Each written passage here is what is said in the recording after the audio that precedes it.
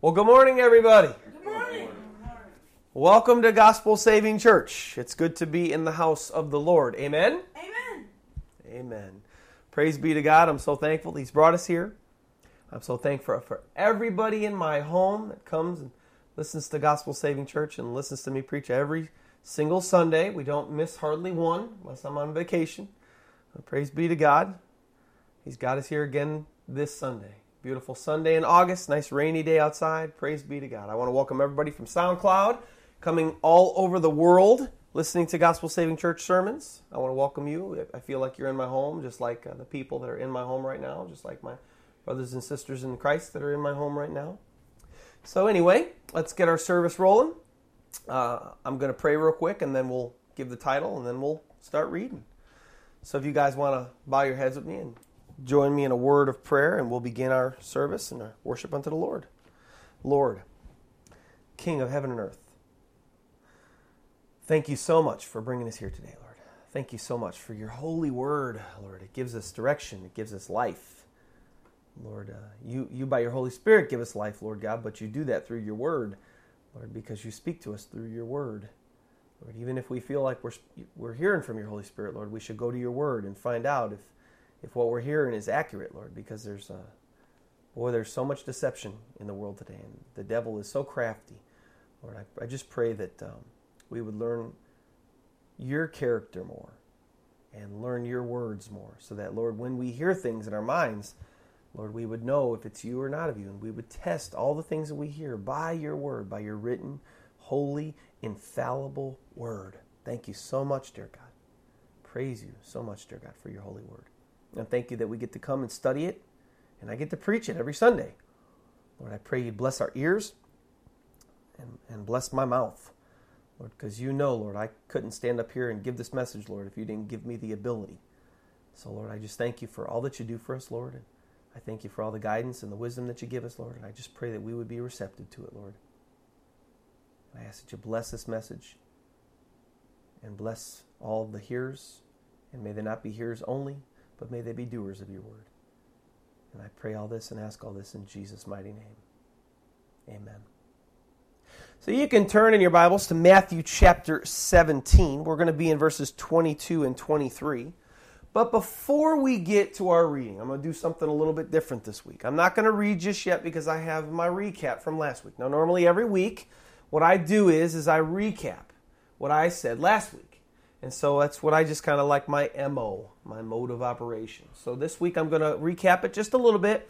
And then I feel like God really putting something on my heart to talk about some verses that we spoke about last week. So let me recap what we talked about last week. We talked last week about, the disciples.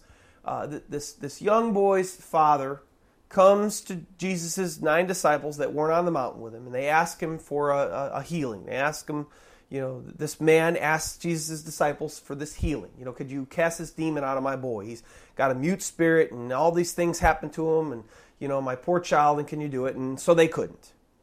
So Jesus walks into the situation. He rebukes the disciples. Faithless generation, how long shall I be with you? How long shall I be with you? And then he rebukes the demon, and it comes out, and, so on and so forth. The disciples come to him later, and he tells them, it's because you had no faith. If you just had the faith of a mustard seed, you would say to this mountain, move from here to there, and it would move. So Jesus rebukes them, Jesus rebukes the demon, and then they come to him again, and he speaks to them again. Along those lines of faith and faithfulness, and along those lines of what Jesus said that we could do, he says in verse 20 of Matthew 17, because of your unbelief, for surely I say to you, if you have faith as a mustard seed, you will say to this mountain, move from here and there, and it will move, and nothing will be impossible for you. And we talked about this as a good part of our sermon last week. I just wanted to reiterate some of the things that we studied last week. It was in John 14, 12 through 14. I'm going to read it again. Jesus says again in John 14, most assuredly, I say to you, he who believes in me, the works that I do, he will do also. And greater works than these he will do because I go to my Father. So notice again, we talked about this last week. I just really feel a thrust of what, our responsibility here. He says, He who believes in me, the works that I do, he will do also. And greater than the things that I did will he do. What is he saying? What is he saying? He's saying that all the demons that he cast out, all the healings that he did, the people that he raised from the dead, the blind eyes that he made to see again, the limp arms that he made to grow again, the people that couldn't walk, the paralyzed people that couldn't walk. What he just said there to the disciples and to us, because he said, he who believes in me, that means anybody, will do these works that I did and greater than these. That means that we can still do these things in Jesus Christ's name today by faith. And in 13, he goes on to say in John 14, and whatever you ask in my name, that I will do. That, remember the stipulation, that the Father may be glorified in the Son. And remember the other stipulation, as long as it be God's will, which we know he's saying here that we can and we will do those things. And he goes on to say, if you ask anything in my name, I will do it. I just feel a thrust to say, listen, don't think just because this was written almost 2,000 years ago, that that's for people back then. That was only for the disciples. That was only for Jesus. We can't do those things now. Because that's a lie. Jesus said, he who believes in me, he who believes, anybody, we can do the same things that Jesus did and greater even than he did, could be the things that we could do. And you think and it's not alone in Scripture. Mark 16, 14 through 18. Jesus gives the disciples the Great Commission after his resurrection. It opens up and it says, later he appeared to the 11. Remember, Judas had murdered himself. As they sat at the table. And he rebuked their unbelief and hardness of heart. There's that again. Because they did not believe those who had seen him after he had risen. And he said to them, go into the world and preach the gospel to every creature. So that's our duty. We're supposed to go into the world and preach the gospel to every creature, according to Jesus. And listen to what he says. He who believes in me and is baptized will be saved. And he who does not believe will be condemned. And these signs will follow those who believe. Now, I want to show you something that God pointed out to me here. Because there is a terrible belief in our world today. There's men of God that have preached this from the pulpit that believe that these healings, these great miracles that Jesus did was only for a dispensation of time when Jesus and the disciples were alive. But I want to show you here how that's unbiblical because of what Jesus says next. Who is his audience here? As Jesus came to his disciples, as he appeared to the 11 as they sat at the table. That was verse 14. As he appeared to those who sat at the table.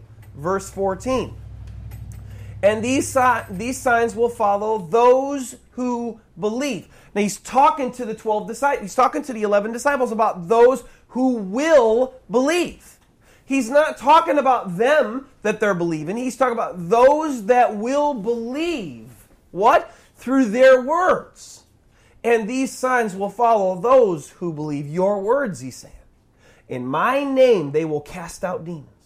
Notice he's not talking to the disciples. You wouldn't talk to the disciples speaking they will speak with new tongues. They will take up serpents. And if they drink anything deadly, it will by no means hurt them. They will lay hands on the sick, and they will recover. He's speaking about people that will preach, that the disciples preach to. Us. The people that the disciples preached to. Us. These signs will follow. We will cast out demons. We'll speak with special types of tongues, which we call like a spiritual language now. We could take up serpents, would drink anything deadly, and it's not going to hurt us. We could lay hands on the sick, and they will recover. These things, Jesus said, will happen to those that believe in his name. Not only is this such an anti-biblical doctrine that I speak of now, where to say that it was only for the disciples, or it was only for Jesus. I mean, today, this very day, 2014, there's this missionary group. The word is escaping me right now. It's called Gospel for Asia. It's a ministry that's in India, and it's in Asia. And it was started by a man named K.P. Yohannan. And he has people that train up missionaries. You can provide for them if you want, gospelforasia.org, and you can go on there and you can sponsor a minister, sponsor a missionary to go forth. They don't have to work a real job, and they go out into the world and their worlds and they preach the gospel. Well, reports come out of there all the time. Them healing the sick by laying their hands on them, praying for the sick, and the sick are raised to life. These people are doing these miracles right now, 2014, and they've been for, 20 or 30 years that this guy's been a minister for Jesus. Okay, these people have been doing this.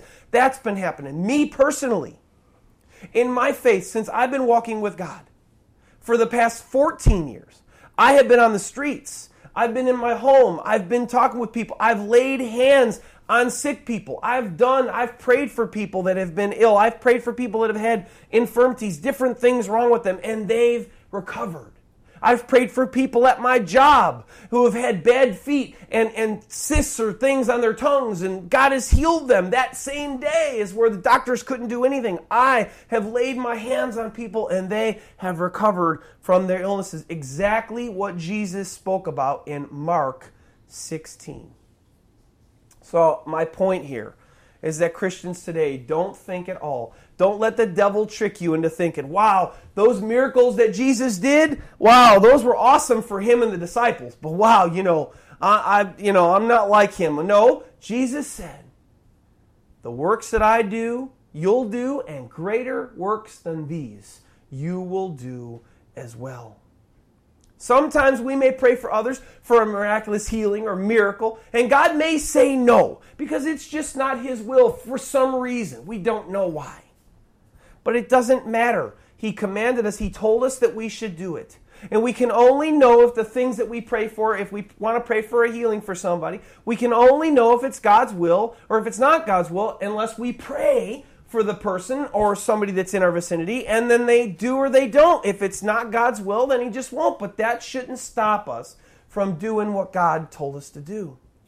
Whether God may say no should not stop us, because in His Word He tells us that we should pray for the sick, lay hands on the sick, do these supernatural miracles, and it can happen through faith.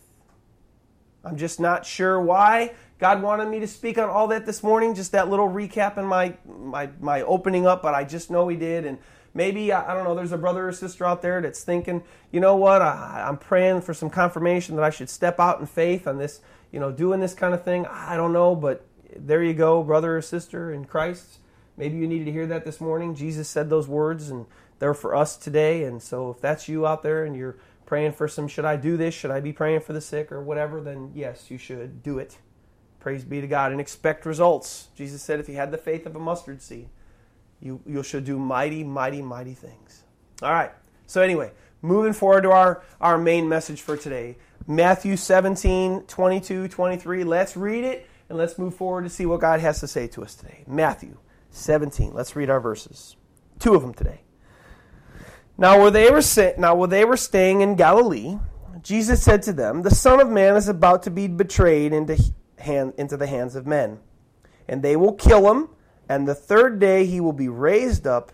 And they were exceedingly sorrowful. Our title of our message today, give me a moment please, His character is love. His character is love. So we opened up verses 22, 23. What did we see? He's back in Galilee. If you remember correctly, the Bible talks about how He did mighty works in Galilee. That's where He did the thrust of all that He did was in Galilee. And here they are again, gathered in Galilee, and He gives them this news of His end again. Okay. Now we see the first loving aspect of God's character here in the fact that Jesus Christ tells His disciples again that what His end is going to be. And in fact, He not only says it here, He says it 5 times specifically. These 5 things specifically, He speaks about these things that He just spoke here in Matthew 17, 22, and 23, 5 times. He speaks about them in Matthew 16, 21, Matthew 17, 22, 23 here, Matthew 20, 18, Matthew 26, 24, and Matthew 26, 40 5, as well as, now we have these, but we also have other references all throughout Matthew's gospel of him speaking about, just like Jonah was in the belly of the whale for 3 days and 3 nights, so shall be the Son of Man, and so on and so forth. And he made references in even John about, destroy this temple, and in 3 days I will raise it up, as well as countless others recorded in Scripture that he brings up the fact of his terrible, terrible end. And you may be sitting there thinking, Pastor Ed, how is this? How is him telling people about his end? How is him telling his disciples about his end a characteristic of his love? How does it show us God's character is love? Well, I believe that we find God's love, Christ's love for us, for his disciples, in the fact of why he did it. I believe he did it for a lot of reasons, but one of the reasons we're going to focus on this morning is the why he did it for love.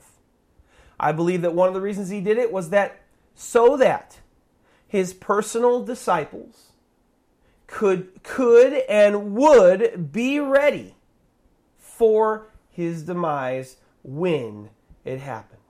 We see their difficulty in Scripture right here. Look at verse 23. And they were exceedingly sorrowful after he told them.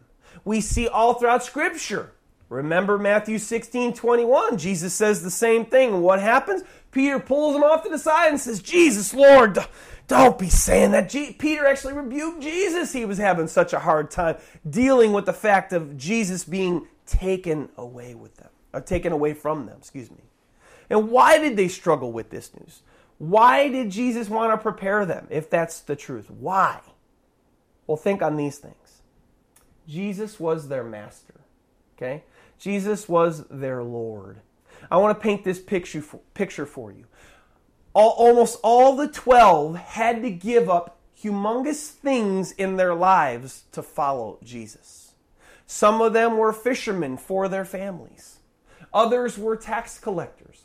Others were, Paul, look even into the 13th disciple, you could say, or the 12th that replaced Judas, I believe. Even though it was Matthias, I think it was Paul. Paul gave up his Pharisee. He was a Pharisee of Pharisees. He gave that up. All these men gave up great things to follow Jesus. Not necessarily they weren't great how we would think of them great, but they gave up their livelihoods. They gave up how they made money. They gave up living out the family business, as Peter and his brother and James and John stopped being fishermen, which was to follow in their father's footsteps. These are tremendous things. Think about it right now. If some man came up to you and you're making a livelihood and you have a house and you have a family and you everything is right, and then all of a sudden he says, hey, leave all that and follow me. And that'd be a difficult thing. That'd be a real difficult thing. Well, you mean, how am I going to support my family? Oh, we'll take care of it. Don't worry about it. Come, follow me. So these disciples had given up a great deal to follow Jesus. So think about it like this. For them to lose the one for whom they gave up everything in their personal lives to follow, well, that, to put it mildly, that would be utterly devastating. I just gave up everything to follow you. What do you mean you're going to die? What do you mean you're going to be taken away from me, huh? I left everything to follow you. And now you're going to be taken away from me? Well, of course, Jesus, knowing all things, knew they would be utterly devastated. And he wanted to, because of his love for us, because of his love for them, he wanted to prepare them for the fact that he would be taken away from them. And that's why he reiterated it so many times. Unfortunately, Scripture shows us, you can look to Scripture, that it didn't work. Unfortunately, the disciples, after Jesus was taken away, what happened? They hid. They were afraid. They were in rooms locking their doors so that they wouldn't get persecuted by the religious leaders of the day. They had no faith. When women came to them and they said, Jesus is alive. We said, we've been to the tomb. It's stones roll away. He's gone. Oh, women, you're crazy. They ran and they looked, but then they saw, they still didn't believe. It didn't work, unfortunately. But regardless of how they took it, regardless of how they reacted, regardless of how much faith they actually had on it, Jesus still told them plenty of times of his terrible coming event because of his love and concern for them so that they could be ready. But you know, the even cooler thing than this is that we don't just see this with the disciples, at least I don't, because I see God still doing this today. Remember, God is the same yesterday, today, and tomorrow. Jesus and God, they never, ever, ever change. Okay? I had a very devastating situation happen to me about 2 or 3 years ago. And right before this devastating situation happened, I remember the words to this day. God spoke to me one day when I was in my car. When everything couldn't have been any better. Ministry was great. Family was amazing. God was good. Brothers and sisters, love, and everything was awesome. I was doing a lot of work for the Lord. And God speaks to me in my car one day and he says, the rain's coming. The rain is coming. Well, I first misunderstood it. I thought, well, rain, that's a good thing, right? When rain comes, it's healthy for the land. All right, things are going to get better. Oh, praise God. Well, it was shortly after that some devastating things happened, and some falling aways happened, and some falling outs happened, and some turning of backs happened. And before I knew it, I was drowning, and the rain had fallen. And I was just suffering in this torrential downpour, in this miserable storm that I was in. But you know what? Even though I wasn't ready for it, just like the disciples weren't ready for it, I keep going back, as the scripture records too for the disciples.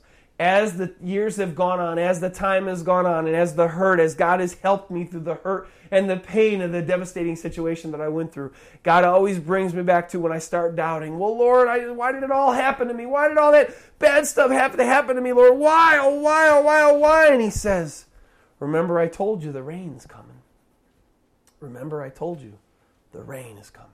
So you know I warned you before he'd speak to me. And he'd tell me the rain is coming. Well, the scripture records that the same thing happened with the disciples. Afterwards, the disciples were questioning, and then they would remember, after he was resurrected, they would remember, oh yeah, he did say those things. And so God is still comforting people today when utterly devastating things are going to happen.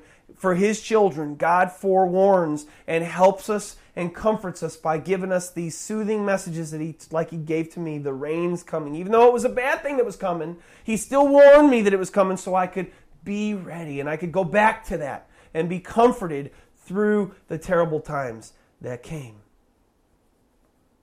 When things have gotten rough for me spiritually and mentally, God will always take me back to that word. The rain is coming. And I have been comforted time and time and time and time again. So, I hope you can see the aspect of God's loving character in the fact that Jesus warned his disciples over and over and over and over again of the devastating thing that was coming upon him. But we're not done yet. There's actually some more. But to get to it, we have to look at a kind of a funny aspect of God in this week's scripture. This week's kind of all about aspects of God. Mostly it's love, but then there's a funny one that we have to throw in here too. What could you be saying is a funny aspect about Jesus here? Come on, Pastor Ed. You just said that Jesus just gave the disciples some utterly devastating news that was going to happen to them. How in the world, where in the world could we see some funny news about Jesus in this scripture? Well, I'll show you. Look back to our scripture, Matthew 17:22. Now, while they were staying in Galilee, Jesus said to them, the Son of Man is about to be betrayed into the hands of men. Well, if I were to tell you, hey, son, mister, sir, lady, hey, it's about to rain. What goes through your mind? It's about, you would immediately look to the sky and say, yeah, the rain's right there. Because when you hear the word it's about to, what do you think? It's going to happen like right now. It's going to happen like soon. Right? And that's what I would think. That's what people told me. I looked up, and I'm expecting it like relatively quickly to happen. Well, I want to show you something. He tells his disciples this here in Matthew 17, verse 22. And he introduces this concept to his disciples in Matthew 16, 21, 22. But I want to let you know that you can go to your scripture and you can find this too. that the actual fulfillment of this scripture didn't even start happening until Matthew 26:47, and it didn't end until the end of chapter 28. And in case you're looking at like a chronology there, like a time, what kind of time would this be? Well, this is over a year before it was going to happen. Jesus told them here twice, well, about over a year before this is going to happen, and he says, I'm about to go and be crucified, and I'm going to be raised the third day. We see a funny aspect to God here in the fact of what? In the scripture and in its fulfillment, we see that God and Christ have a different perspective on time than we do. We see this throughout Scripture. God has a different perspective on time. In Noah's day, Genesis 6, 5, and 7, God says this. Then the Lord saw that the wickedness of man was great in the earth, and that every intent of the thoughts of his heart was only evil continually. And the Lord was sorry that he had made man on the earth, and he was grieved in his heart. So the Lord said, I will destroy man whom I have created from the face of the earth, both man and beast, creeping thing and birds of the air, for I am sorry that I have made them. Well, as you're reading the scripture, even up to that point, you can just feel God's heart in, I'm done. I am done with man. They're evil, continually evil. I'm done. I can't wait to do this thing. Man is so wicked. Why did I make them? Kind of a thing. Almost like God having a sorrowful heart. And him speaking there almost sounded like he couldn't wait to just bring this flood and destroy the inhabitants of the earth. Yet, what do we see in Scripture? He calls Noah, the only righteous man in all the earth, to build this ark. But God doesn't actually destroy the earth for about 100 years. And you may be saying, what? How do we know this? Where does the scripture show us this? Well, we see it in Noah's age. You see, in Genesis 5:32, it says that when God called Noah, he was only 500 years old. But he didn't destroy. Noah did not go onto the ark, and God did not shut the door until Genesis 7:6, where Noah was over 600 years old, or about 600 years old, excuse me. So God speaks this, I'm going to do this thing, I got to do this, I can't wait to destroy this man, the evil intentions, yet he waits 100 years to destroy the earth. It's very easy to see God has a different perspective on time than we do. We go to the end of the book, Revelation chapter 22, verses 7 and 12. Jesus is speaking to the disciples. Jesus is speaking to the church, you could say, or John. Behold, he says, I am coming quickly. Blessed is he who keeps the words of the prophecy of this book. And in 22:12, and behold, I am coming quickly, and my reward is with me to give everyone according to his work. Well, the word quickly in Greek is tachi, and it's defined as quickly, speedily, without delay. Well, chronology in this time here, John was standing in heaven when Jesus spoke this to him and the disciples or the church, you could say, and that was around 98 AD. So that's when Christ spoke these words to John, 98 AD. Okay? Well, today it's August, 2014 AD, and Christ still hasn't returned. Yet, he's coming quickly. He's coming without delay. It's easy to see that God's perspective on time is completely different than ours.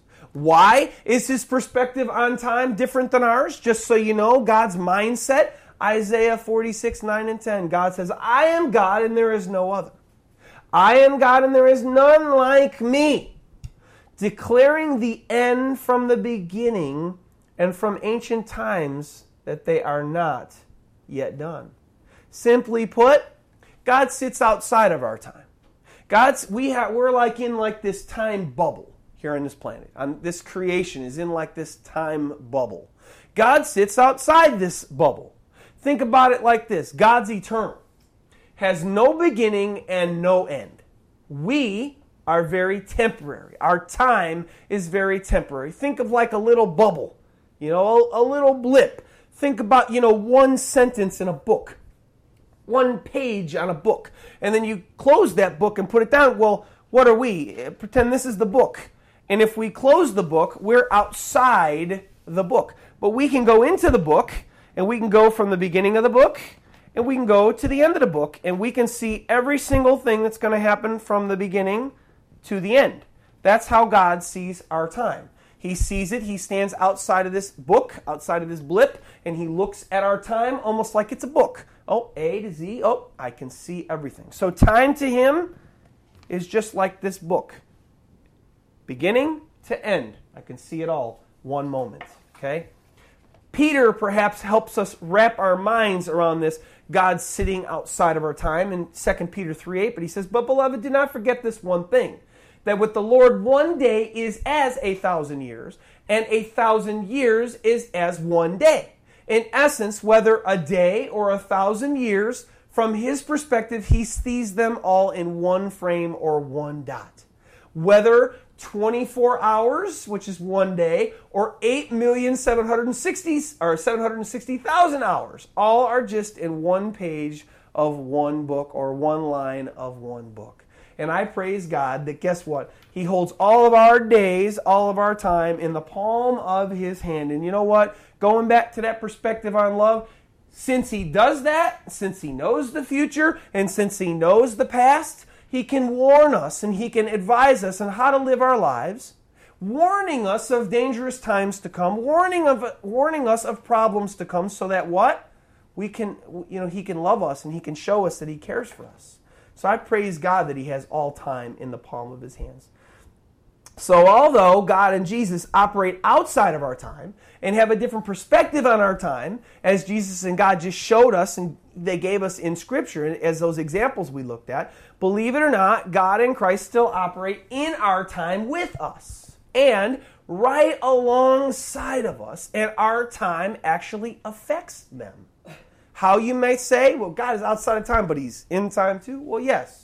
Remember, about 2,000 years ago, God in the flesh came into our time. And what happened? He came into our physical realm, into our physical time, and he became a human being for 33 of our bound physical years. And our time affected him. We read throughout Scripture that our time affects God even outside of Jesus. There were parables, there were things that Jesus said that related to the fact that God is affected even by our time, even though he sits outside of our time.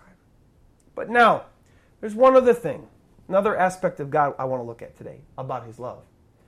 In every example of God's different perspective on our time, he made it sound like it was going to happen kind of soon, but it didn't happen, and the reality in our physical time was it was a long time out. It was a long time coming. Remember, Jesus gives his warning to the disciples, sounding like he was going to be crucified soon, over a year later.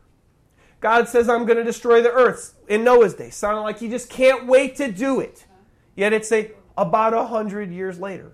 Jesus says in Revelation, twice, I'm coming quickly. Yet it's almost been 2,000 years and he's still not come. And I know that God sits outside our time. But it does seem as if he works very slowly. And just because he has a different perspective on our time doesn't mean that he has to work slowly in our time, does it? I mean, look, he made creation in 6 literal days. He spoke the earth. He spoke creation in 6 literal days, and it happened like that. He doesn't have to work in 100 years. He doesn't have to he has to wait 2,000 years to come, after he said he's going to come. And you may be saying, well, Pastor Ed, Peter does say 1 day equals 1,000 years. Well, back up a little bit. A lot of people make that mistake. Peter does not say that 1 day equals 1,000 years. Look at what he says. He says 1 day is as 1,000 years, but he also says 1,000 years is as 1 day. What does that make it? It makes all time to God relative. Okay? God doesn't think of time like we think of time. It's all relative. He looks at 1,000 days because they're all in that one book, remember, just like he looks at 1 day in that book. They're all right there, perfect. And it doesn't matter. They're all relative to him. So if time is relative to God, why does it seem like God seemingly works very slow in our time when he could work in an instant? He could just do things and speak things and they could happen. He could say, I want to destroy the earth, and boom, it could happen. I'm going to come, and boom, he could come tomorrow. Jesus said, I'm about to be, and then boom, he could have done it tomorrow. Well, in this seemingly working slowly, we find that the scripture tells us yet again that it's because of his loving character is why he seemingly, to us anyway, works slow. Look at these scriptures. 2 Peter 3:9. The Lord is not slack concerning his promise, as some count slackness. That word slackness there is like a slowness, like a slothness. And Peter's acknowledging the Lord is not slack concerning his promise, as some count slackness. See, how we think of, God, you're working kind of slow. But here's why. But is long-suffering toward us, not willing that any should perish, but that all should come to repentance. And he says just a few verses down, 2 Peter 3:15, he says, and consider that the long-suffering of our Lord is salvation, as also our beloved brother Paul, according to the wisdom, gave to him as he has written to you. So we see here that God's seeming working slow is his patience and his waiting for us because he has a loving character. 1 Peter 3:18 through 20 tells us that even in the days of Noah, while God waited 100 years, well, I'll just read you the scripture. For Christ also suffered once for sins, the just for the unjust, that he might bring us to God, being put to death in the flesh, but made alive in the spirit, by whom also he went and preached to the spirits in prison, who formerly were disobedient, when once the divine, listen how Peter speaks about God, when once the divine long-suffering waited in the days of Noah. Ooh, there's that 100 years of Noah. While the ark was being prepared, in which a few, that is 8 souls, were saved. And what was Noah doing maybe those 100 years while he was building this ark? Peter tells us again in chapter 2, verse 5. He calls him a preacher of righteousness. What does that mean? Noah was preaching God's salvation the whole time he's building this ark. I just picture it in my mind. People are coming. The Bible had said that it hadn't rained on the earth up to that point yet. So all these wicked people of the earth that God said were wicked and I can't wait to destroy, they're all looking at this Noah building this boat, and they're like, what are you doing, Noah? It's not even rain. What are you building? He's building this boat in the middle of land. He's not building it on the water. There were oceans and there were seas, but he's building it on land. Well, as they're coming, this is a great evangelistic opportunity. The people are coming to me. Hey, God's going to destroy the earth with a flood. God's going to bring rains, and he's going to destroy the earth with a flood because he was a preacher of righteousness, 2 Peter 2:5. So even in Noah's day, God, through Noah, was preaching and reaching out to the people that were wicked, that God was about to destroy. And God waited 100 years, and only people that got saved were Noah's whole family, just 8 people. Him, his 3 sons, and their 4 wives altogether. So God's seeming slackness, like we see in our scripture today, Matthew 17:22 and 23, how it was love for the disciples to wait, to give them, make them prepared. So his seeming slackness or slow working in our time is really him being long-suffering and loving towards us, hoping that mankind will turn to him for salvation. His character really is love towards all people. Wow. 1 John 4:8, no surprise to John, God is love. From repeatedly letting his disciples know that he was going to be taken away from them to his seemingly working slow, in our time slowly, his love, his character is always loving. But I could stand here all day and I could speak to you about God's love, and I could tell you all day long how much God loves you.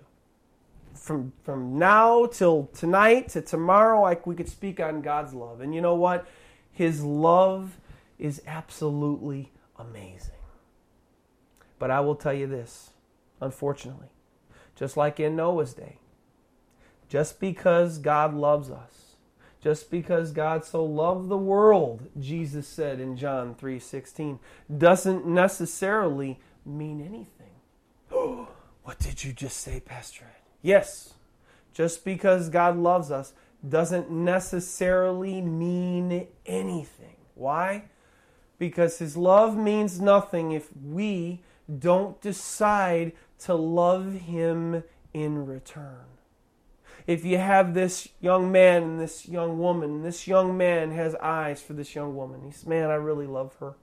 I really want to be with her. I want to marry her. I want to have a family with her. Oh, she is so precious. She's such a sweet soul. I love her so much. I love her. I don't even know her. I want to know her. Let me walk up to her. I just got to get to know her. And, maybe we can start seeing one another. Maybe we can go on a date. I really want to get to know her. And he walks up to this young lady and he says, young lady, what is your name? I really like to get to know you. I've been watching you for a while, and you have such a sweet personality. And maybe they're in college together, in the same classes, high school, same classes. And he speaks to her, and she says, "Oh, that's nice." And she turns, and she says, "I'm sorry, I'm busy," and she walks away. Then he comes up the next day. He's bound and determined. He's desperate. He's like, I got to get to know this young lady. She is so pretty, and she's got such a nice personality. Hey, young lady. Maybe he learned her name, Mary. Hey, Mary. Can we talk, please? I'd like to get to know you. He said, can we talk? Oh, I'm really busy. Sorry. And he goes on this and he does this for weeks on end. And every day she keeps turning around and she keeps walking away. Well, after a while, the fella's going to go, I don't really think she likes me. In fact, she doesn't even really want anything to do with me. But I love her so much. You see, in that analogy, if the young lady doesn't respond to the young man's love, the young man's love is useless. Just like our relationship or a relationship with God. The Bible says that God is reaching out to people. He's drawing people. Jesus says, and when I am lifted up, speaking about His crucifixion, I will draw all men to myself. So God is reaching out to you and me every single day with His love, His constant forgiveness, His constant love. But it means nothing if we do not love Him in return. Because God loves you is only one piece of the equation. If 2 plus 2 equals 4, but you don't have the second 2 in there, and you just have 2 plus equals, you don't have a problem. Because you only have 2. It's only when you have 2 plus 2 that you have to figure out the problem. See, it's the same in God's kingdom. I hope through all that we've talked about today, I hope you can see the things that we've talked about and the things that I've shown you, that you can see how much God loves you. Or maybe you've already known how much God loves you. Maybe you've already known, you've been hearing it from a little boy or a little girl. God loves me, pray, oh, that's so awesome. God loves me, that's awesome. But either way, whether you knew it or whether you just figured it out today, there's $1 million question that we need to ask ourselves today, and that's this. Have we made the decision to love God in return according to the way that He says that He wants to be loved? A lot of people in our world today think they love God, but then when I've asked them, well, what does it mean to love God? What does it mean? What does God say? How do we love God? How do you love God? Well, God loves me and, keep His commandments. Or just whatever they'll say. But they don't say one thing. They don't say what this book says on how God says, I want you to love me. So how does God say that He wants to be loved according to His word? Because if somebody comes to you and you want to be loved in a certain way, let's say that your favorite food is cheeseburgers, and you really dislike fish. You could even say you hate fish. But the person that you're with, or the girlfriend that you're with, or your marriage, your wife continually makes fish for you. Well, she's not loving you. She's not showing you love according to what you love. And you tell her every time, honey, I don't like fish.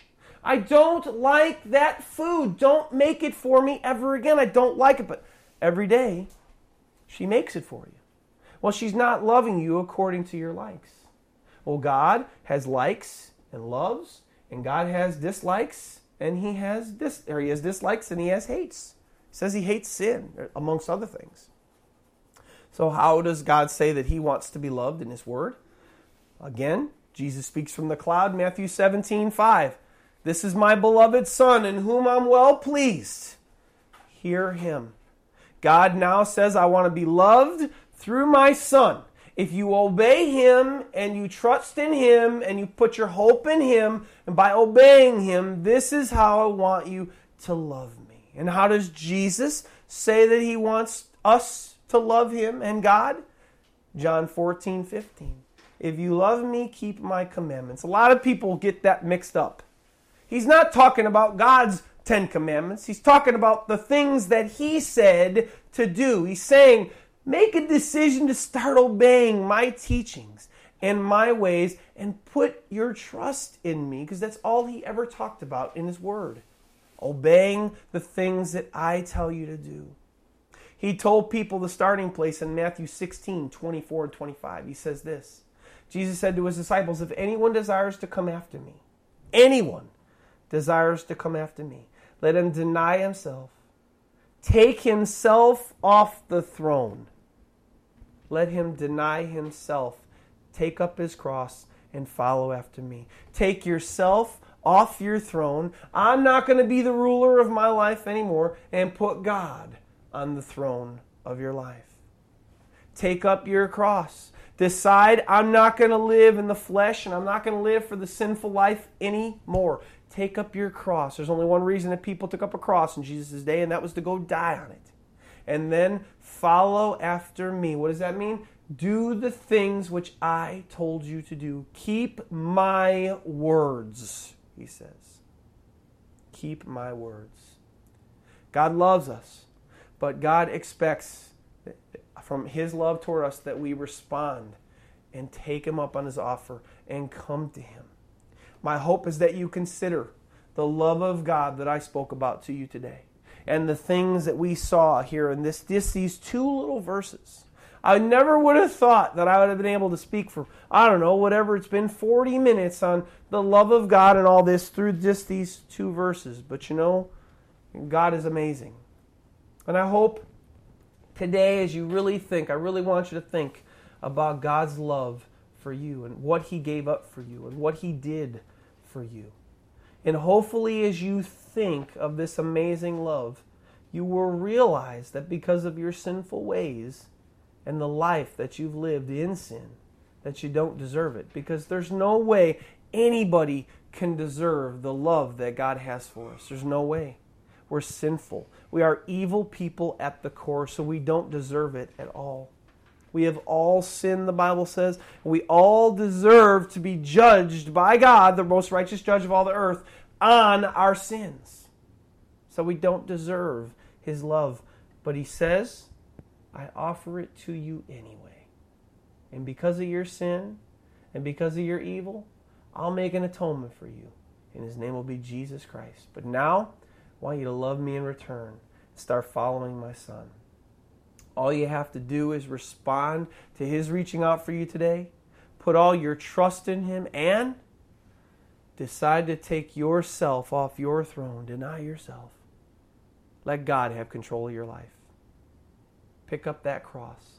Start saying, I'm not going to live in my ways, for my ways anymore. I just, you know what? I'm tired of living like this. Jesus, I live for you now. And then follow after him. Make a decision to say, I'm going to follow the words and the writings of Jesus Christ, and I'm going to let him be my Lord instead of me being my own Lord. And respond. Please respond. God's reaching out to us all today. Respond to his love and cry out to him. God, save me. I don't want to live this way anymore. Let's pray. Thank you so much, Lord God, for the love and the character of love that you have for us. Lord, everything about you is love. Your character, your heart, if you're made of atoms, Lord, which I doubt, whatever you exist of, Lord, a spirit, Lord, all of you is love. Lord, thank you so much for your love and the great sacrifices that you made for us. Thank you, thank you, thank you, thank you, thank you. That's why that we sing those songs, Amazing Grace. How sweet the sound. Lord, it is amazing grace that you would love us that much and we don't deserve it. And yet you reach out anyway. You say, I love you anyway. Come to me. Come to me, all you who labor and are heavy laden, and I will give you rest. Lord, you constantly are reaching out for us because you love us. Lord, I just pray, Lord, whoever's listening today would just hear the words that I spoke in your scripture and see your love for them. And Lord, I pray that they would respond today by the only thing that they could give you, Lord, because your word says you own everything. You have cattle on 1,000 hills. You own space and time and everything that exists. And the only thing you don't own, Lord, is you don't own us because you gave us our free will. We could do whatever we want with our free will. We could live for ourselves or we could choose to live for you.